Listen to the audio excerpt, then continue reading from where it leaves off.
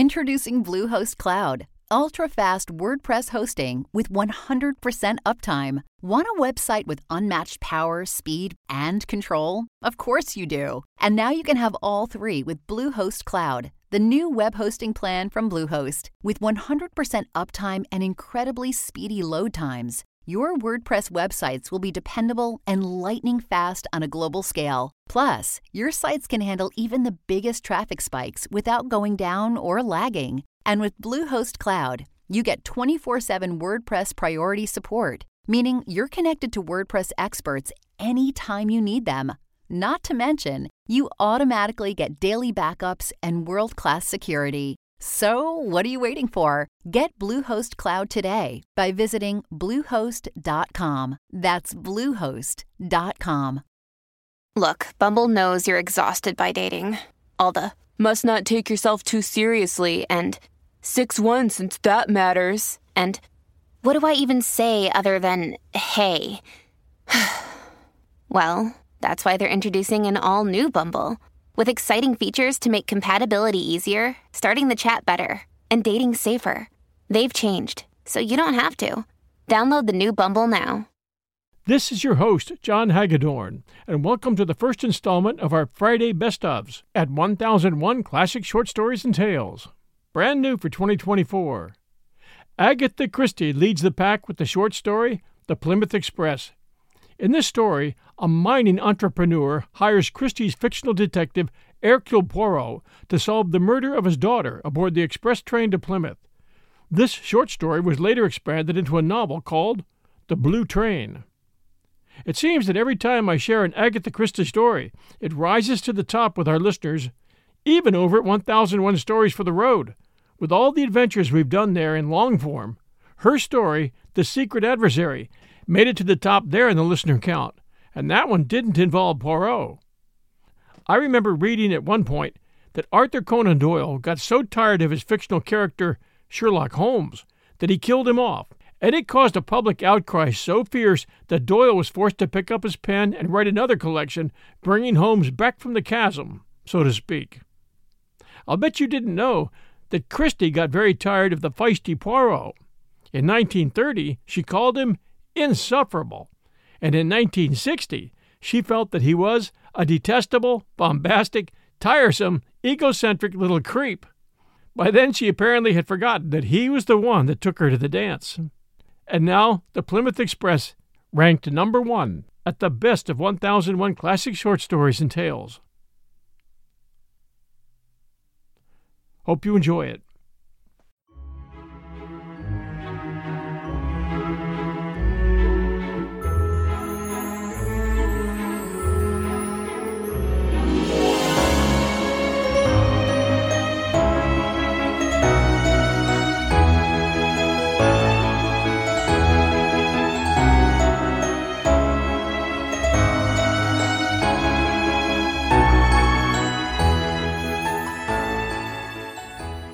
Welcome back, everyone, to 1001 Classic Short Stories and Tales.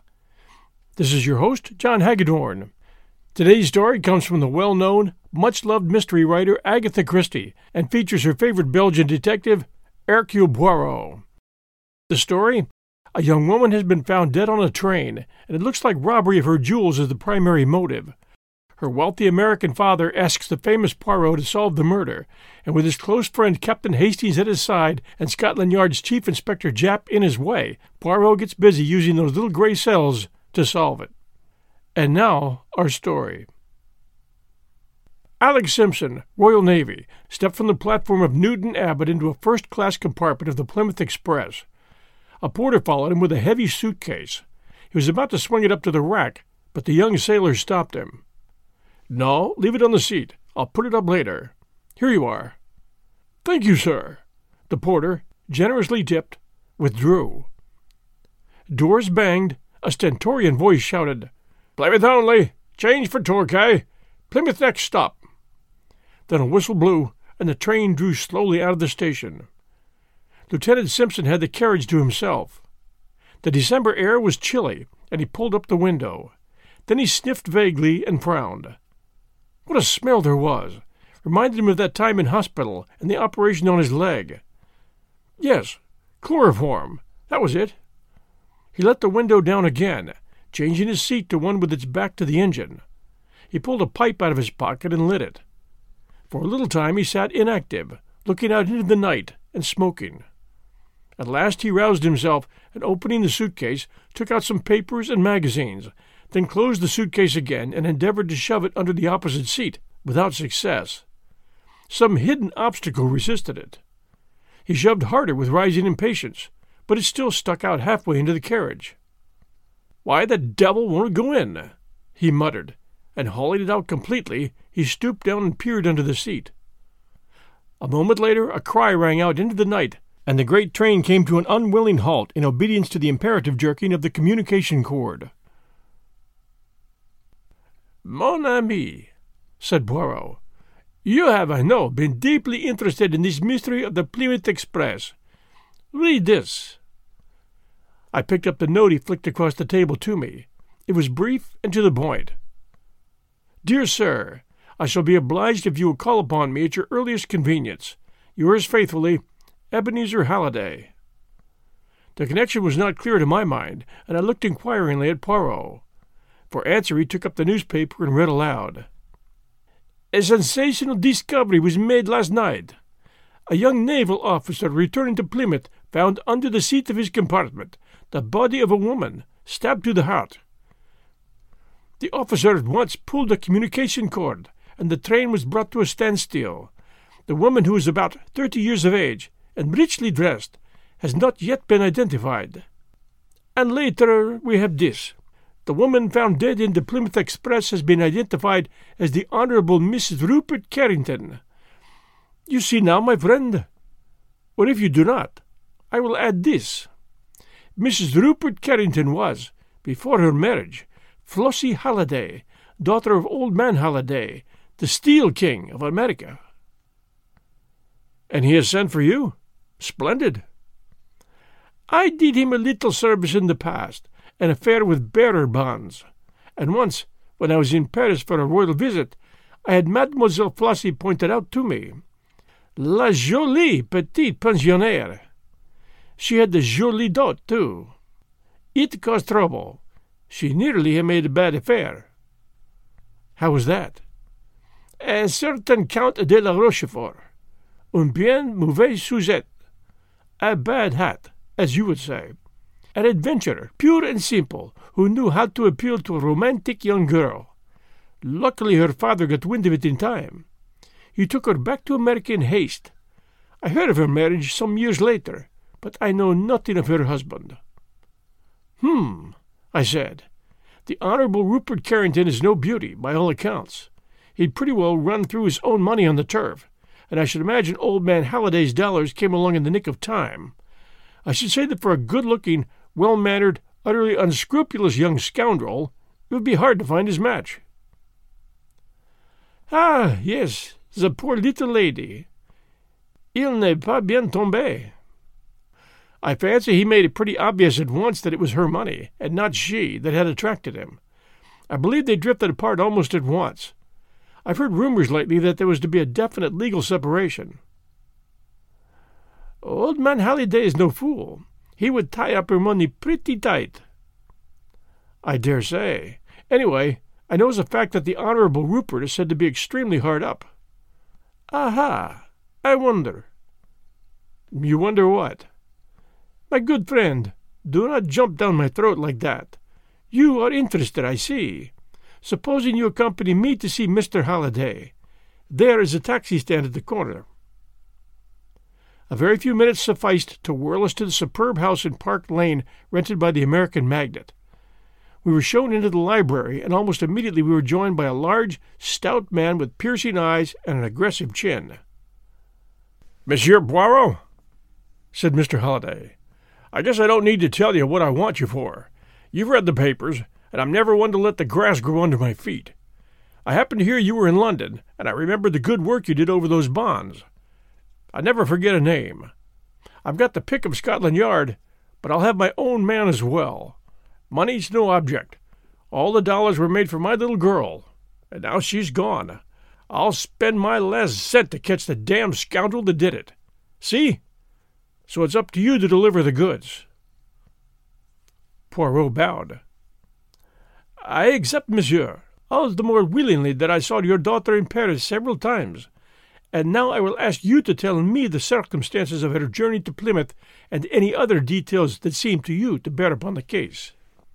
"Well, to begin with," responded Halliday, "she wasn't going to Plymouth.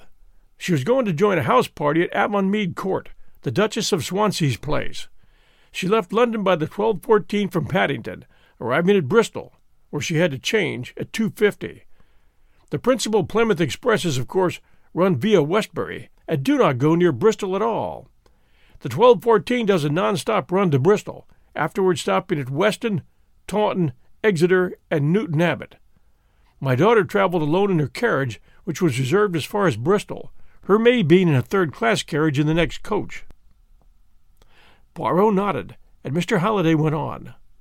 "The party at Avonmead Court was to be a very gay one, with several balls, and in consequence my daughter had with her nearly all her jewels, amounting in value perhaps to about $100,000. "Un moment," interrupted Poirot. "Who had charge of the jewels, your daughter or the maid?" "My daughter always took charge of them herself, carrying them in a small blue morocco case." "Continue, monsieur." "At Bristol, the maid, Jane Mason, collected her mistress's dressing bag and wraps, which were with her, and came to the door of Flossie's compartment. To her intense surprise, my daughter told her that she was not getting out at Bristol, but was going on farther. She directed Mason to get out the luggage and put it in the cloak-room. She could have tea in the refreshment room, but she was to wait at the station for her mistress, who would return to Bristol by an up train in the course of the afternoon. The maid, although very much astonished, did as she was told. She put the luggage in the cloak-room and had some tea. But up train after up train came in, and her mistress did not appear. After the arrival of the last train, she left the luggage where it was, and went to a hotel near the station for the night. This morning she read of the tragedy, and returned to town by the first available train." "Is there nothing to account for your daughter's sudden change of plan?" "Well, there is this. According to Jane Mason, at Bristol, Flossie was no longer alone in her carriage. There was a man in it who stood looking out of the farther window so that she could not see his face." "The train was a corridor one, of course?" "Yes." "And which side was the corridor?" "On the platform side. My daughter was standing in the corridor as she talked to Mason." "And there is no doubt in your mind?" Excuse me. He got up and carefully straightened the inkstand, which was a little askew. "Je vous demande pardon," he continued, reseating himself. "It affects my nerves to see anything crooked. Strange, is it not? I was saying, monsieur, that there is no doubt in your mind as to this probably unexpected meeting being the cause of your daughter's sudden change of plan?" "Well, it seems to me to be the only reasonable supposition." "You had no idea as to who the gentleman in question might be?" The millionaire hesitated for a moment, and then replied, "No, I do not know at all." "Now, as to the discovery of the body." "It was discovered by a young naval officer who at once gave the alarm. There was a doctor on the train. He examined the body. She had been first chloroformed, and then stabbed. He gave it as his opinion that she had been dead about 4 hours, so it must have been done not long after leaving Bristol, probably between there and Weston, possibly between Weston and Taunton." "And the jewel case?" "The jewel case, Monsieur Poirot, was missing." "One thing more, monsieur. Your daughter's fortune. To whom does it pass at her death?" "Well, Flossie made a will soon after her marriage, leaving everything to her husband." He hesitated for a minute, and then went on. "I may as well tell you, Monsieur Poirot, that I regard my son-in-law as an unprincipled scoundrel, and that, by my advice, my daughter was on the eve of freeing herself from him by legal means. No difficult matter. I settled her money upon her in such a way that he could not touch it during her lifetime, but although they have lived entirely apart for some years, she has frequently acceded to his demands for money, rather than face an open scandal. However, I was determined to put an end to this, and at last Flossie agreed, and my lawyers were instructed to take proceedings." And where is Monsieur Carrington? In town. I believe he was away in the country yesterday, but he returned last night. Poirot considered a little while. Then he said, I think that is all, monsieur. Would you like to see the maid, Jane Mason? If you please. We'll return with our story right after these sponsor messages. Hey, have you ever used Cheapo Air? For years, and I really like it.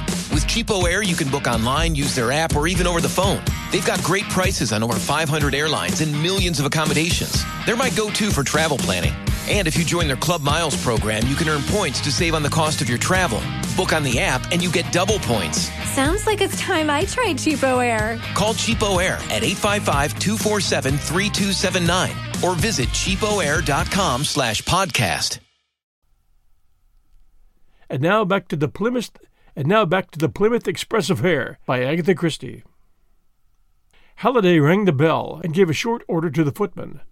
A few minutes later, Jane Mason entered the room, a respectable, hard-featured woman, as emotionless in the face of tragedy as only a good servant can be.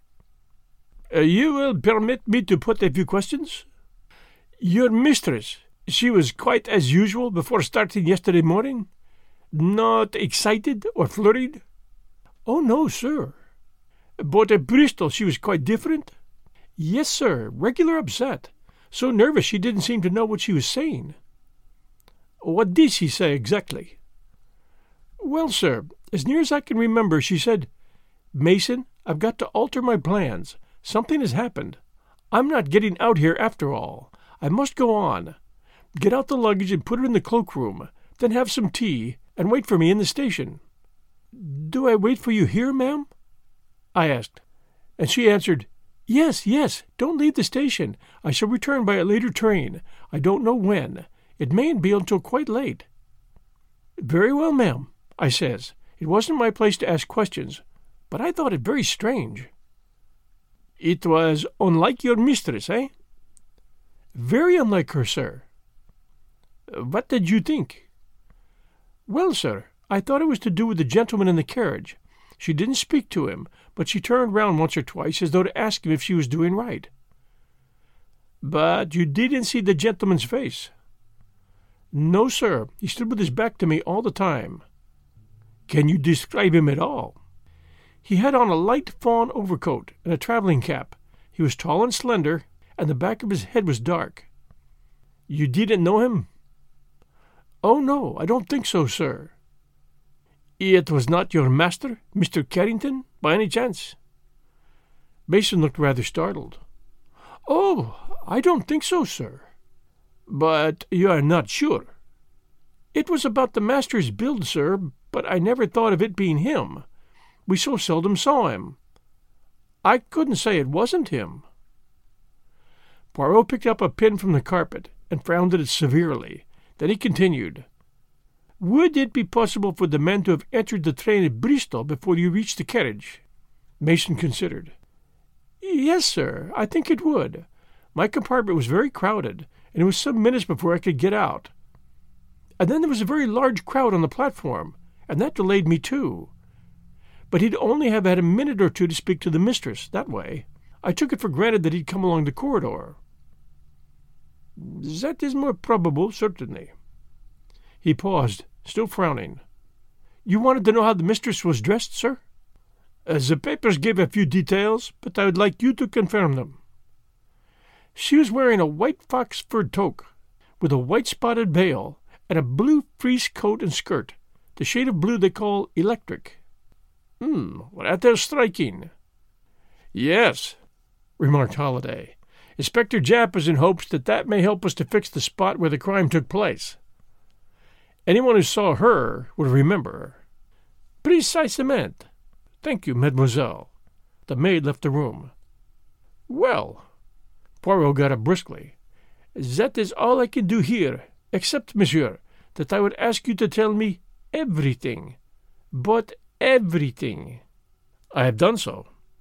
You are sure? Absolutely. Then there is nothing more to be said. I must decline the case. Why? Because you have not been frank with me. I assure you. No? You are keeping something back. There was a moment's pause, and then Halliday drew a paper from his pocket and handed it to my friend. I guess this is what you're after, Monsieur Poirot, although how you know about it fairly gets my goat. Poirot smiled and unfolded the paper. It was a letter written in thin, sloping handwriting. Poirot read it aloud. Chère Madame, it is with infinite pleasure that I look forward to the felicity of meeting you again. After your so amiable reply to my letter, I can hardly restrain my impatience. I've never forgotten those days in Paris. It is most cruel that you should be leaving London tomorrow. However, before very long, and perhaps sooner than you think, I shall have the joy of beholding once more the lady whose image has ever reigned supreme in my heart. Believe, chère Madame, all the assurances of my most devoted and unaltered sentiments. Armand de la Rochefort. Poirot handed the letter back to Halliday with a bow. I fancy, monsieur, that you did not know that your daughter intended renewing her acquaintance with the Count de la Rochefort. It came as a thunderbolt to me. I found this letter in my daughter's handbag. As you probably know, Monsieur Poirot, this so-called Count is an adventurer of the worst type. Poirot nodded. But what I want to know is how you knew of the existence of this letter. My friend smiled. Monsieur, I did not, but to track footprints and recognize cigarette ash is not sufficient for a detective. He must also be a good psychologist. I knew that you disliked and mistrusted your son-in-law. He benefits by your daughter's death. The maid's description of the mysterious man bears a sufficient resemblance to him. Yet you are not keen on his track. Why? I thought. Surely because your suspicions lie in another direction. Therefore, to me, it looked like you were keeping something back. You're right, Monsieur Poirot. I was sure of Rupert's guilt until I found this letter. It unsettled me horribly. Yes, the Count says, before very long, and perhaps sooner than you think. Obviously, he would not want to wait until you should get wind of his reappearance. Was it he who travelled from London by the 12:14 and came along the corridor to your daughter's compartment? The Count de la Rochefort is also, if I remember rightly, tall and dark. The millionaire nodded. Well, monsieur, I'll wish you a good day. Scotland Yard has, I presume, a list of the jewels? Yes, I believe Inspector Japp is here now, if you'd like to see him. Japp was an old friend of ours, and greeted Poirot with a sort of affectionate contempt. And how are you, monsieur? No bad feeling between us, although we have got our different ways of looking at things. How are those little grey cells, eh? Going strong? Poirot beamed upon him. They function, my good Japp. Assuredly they do. Well, then that's all right. You think it was the Honourable Rupert or Crook? We're keeping an eye on all the regular places, of course.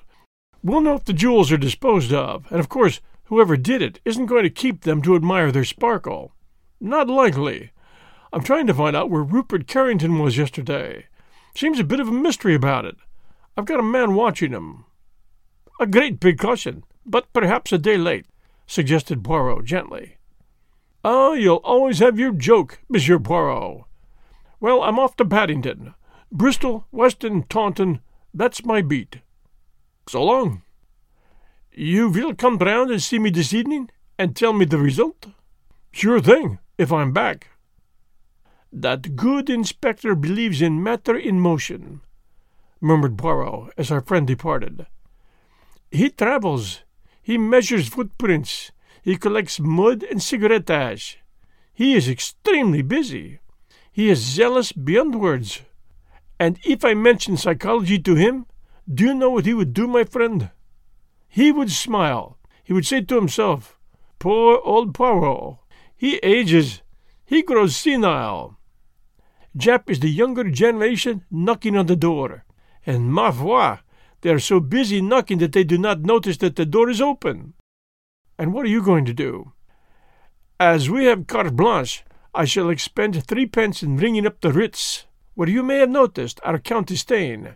After that, as my feet are a little damp, and I have sneezed twice, I shall return to my rooms and make myself a tisano over the spirit lamp.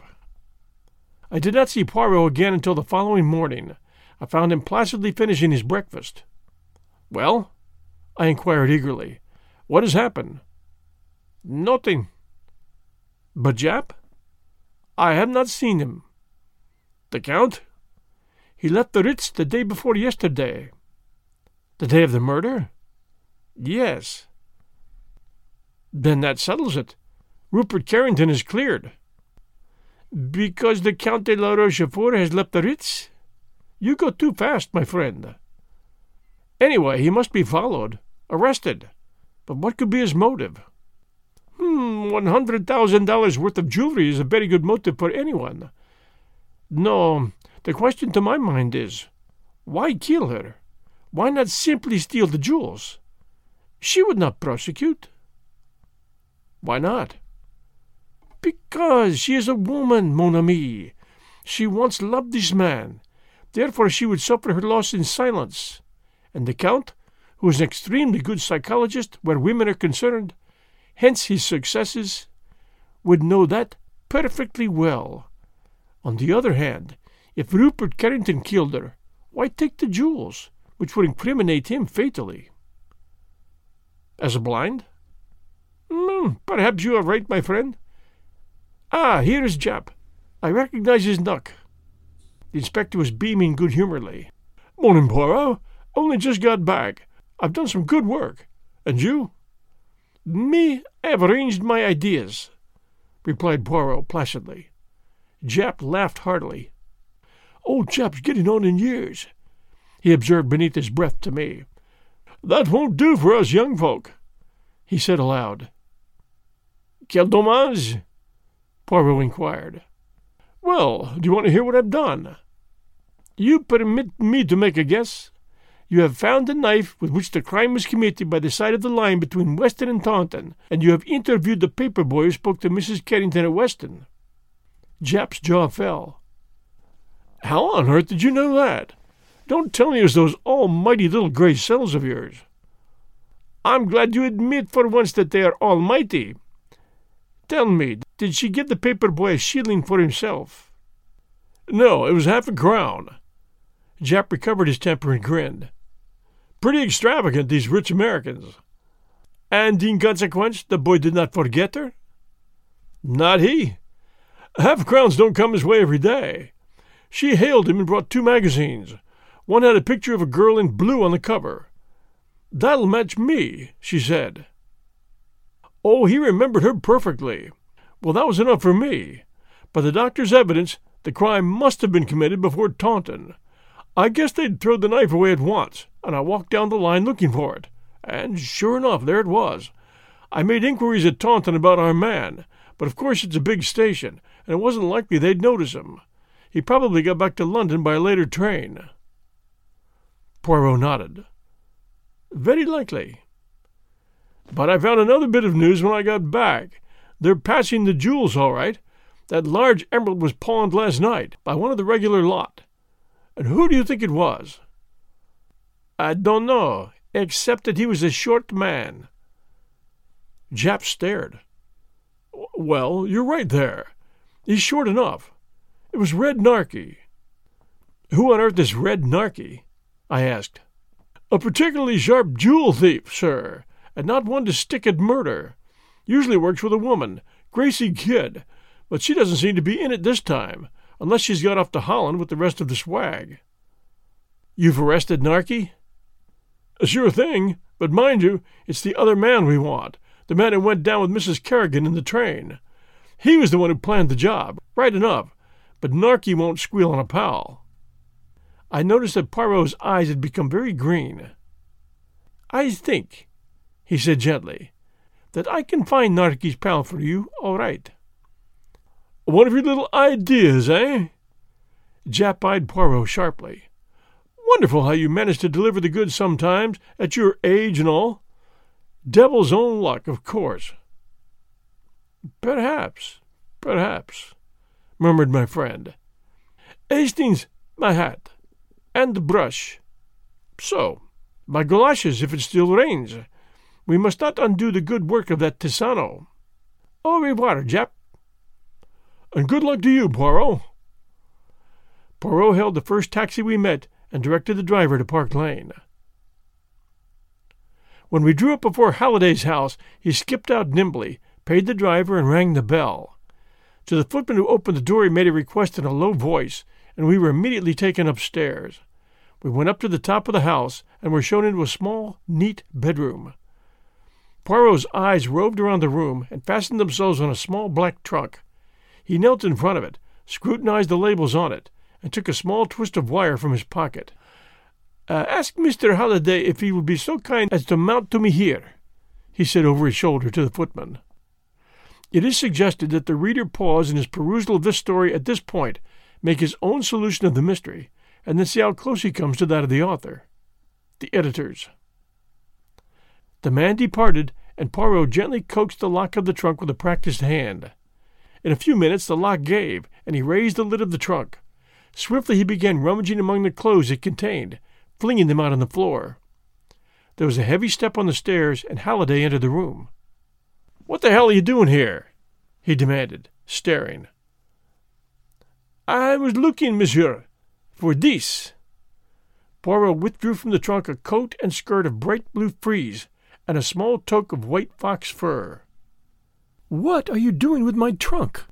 I turned to see that the maid, Jane Mason, had just entered the room. "If you will just shut the door, Hastings." "Thank you." "Yes, and stand back with your back against it. Now, Mr. Halliday, let me introduce you to Grace Kidd, otherwise Jane Mason, who will shortly rejoin her accomplice, Red Narky, under the kind escort of Jap." It was of the most simple. Poirot waved a deprecating hand, then helped himself to more caviar. It was not every day that one lunches with a millionaire. "It was the maid's insistence on the clothes that her mistress was wearing that first struck me. Why was she so anxious that our attention should be directed to them? I reflected that we had only the maid's word for the mysterious man in the carriage at Bristol. As far as the doctor's evidence went, Mrs. Carrington might easily have been murdered before reaching Bristol. But if so, then the maid must be an accomplice. And if she were an accomplice, she would not wish this point to rest on her evidence alone. The clothes Mrs. Carrington was wearing were of a striking nature. A maid usually has a good deal of choice as to what her mistress shall wear. Now if, after Bristol, anyone saw a lady in a bright blue coat and skirt and a fur toque, he will be quite ready to swear he has seen Mrs. Carrington. I began to reconstruct. The maid would provide herself with duplicate clothes. She and her accomplice chloroform and stab Mrs. Carrington between London and Bristol, probably taking advantage of a tunnel. Her body is rolled under the seat. The maid takes her place. At Weston she must make herself noticed. How? In all probability, a newspaper boy will be selected. She will ensure his remembering her by giving him a large tip.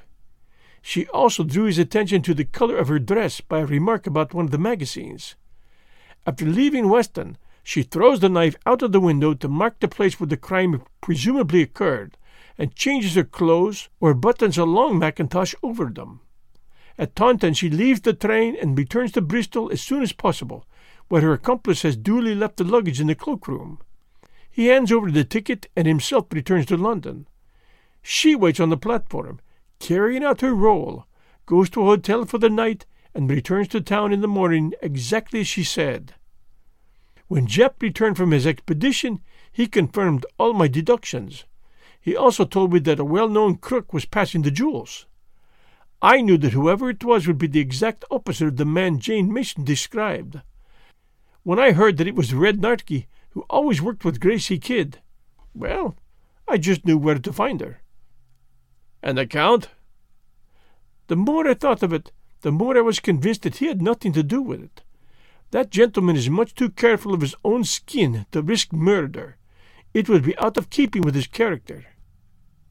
Well, Monsieur Poirot, said Halliday, I owe you a big debt, and the check I write after lunch won't go near to settling it. Poirot smiled modestly and murmured to me, The good Jap, he shall get the official credit, all right. But though he has got this Gracie kid, I think that I, as the Americans say, have got his goat. Transcriber's note, this story appeared in the January 1924 issue of the Blue Book magazine. Thanks for joining us for the Plymouth Express Affair by Agatha Christie. We do appreciate reviews very much, so the next time you have a chance, please do take a moment and send a review for 1001 Classic Short Stories and Tales. This is your host, John Hagedorn. Thanks for joining us. We'll be back next Sunday night at 6 p.m. Eastern Time. Until then, everyone, stay safe, and we'll be back soon.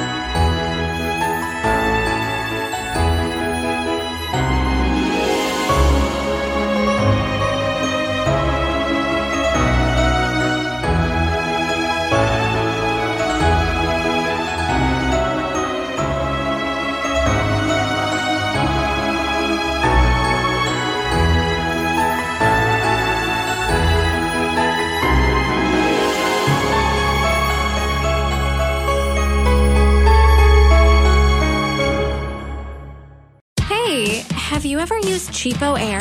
For years, and I really like it. With Cheapo Air, you can book online, use their app, or even over the phone. They've got great prices on over 500 airlines and millions of accommodations. They're my go-to for travel planning. And if you join their Club Miles program, you can earn points to save on the cost of your travel. Book on the app, and you get double points. Sounds like it's time I tried Cheapo Air. Call Cheapo Air at 855-247-3279 or visit cheapoair.com/podcast.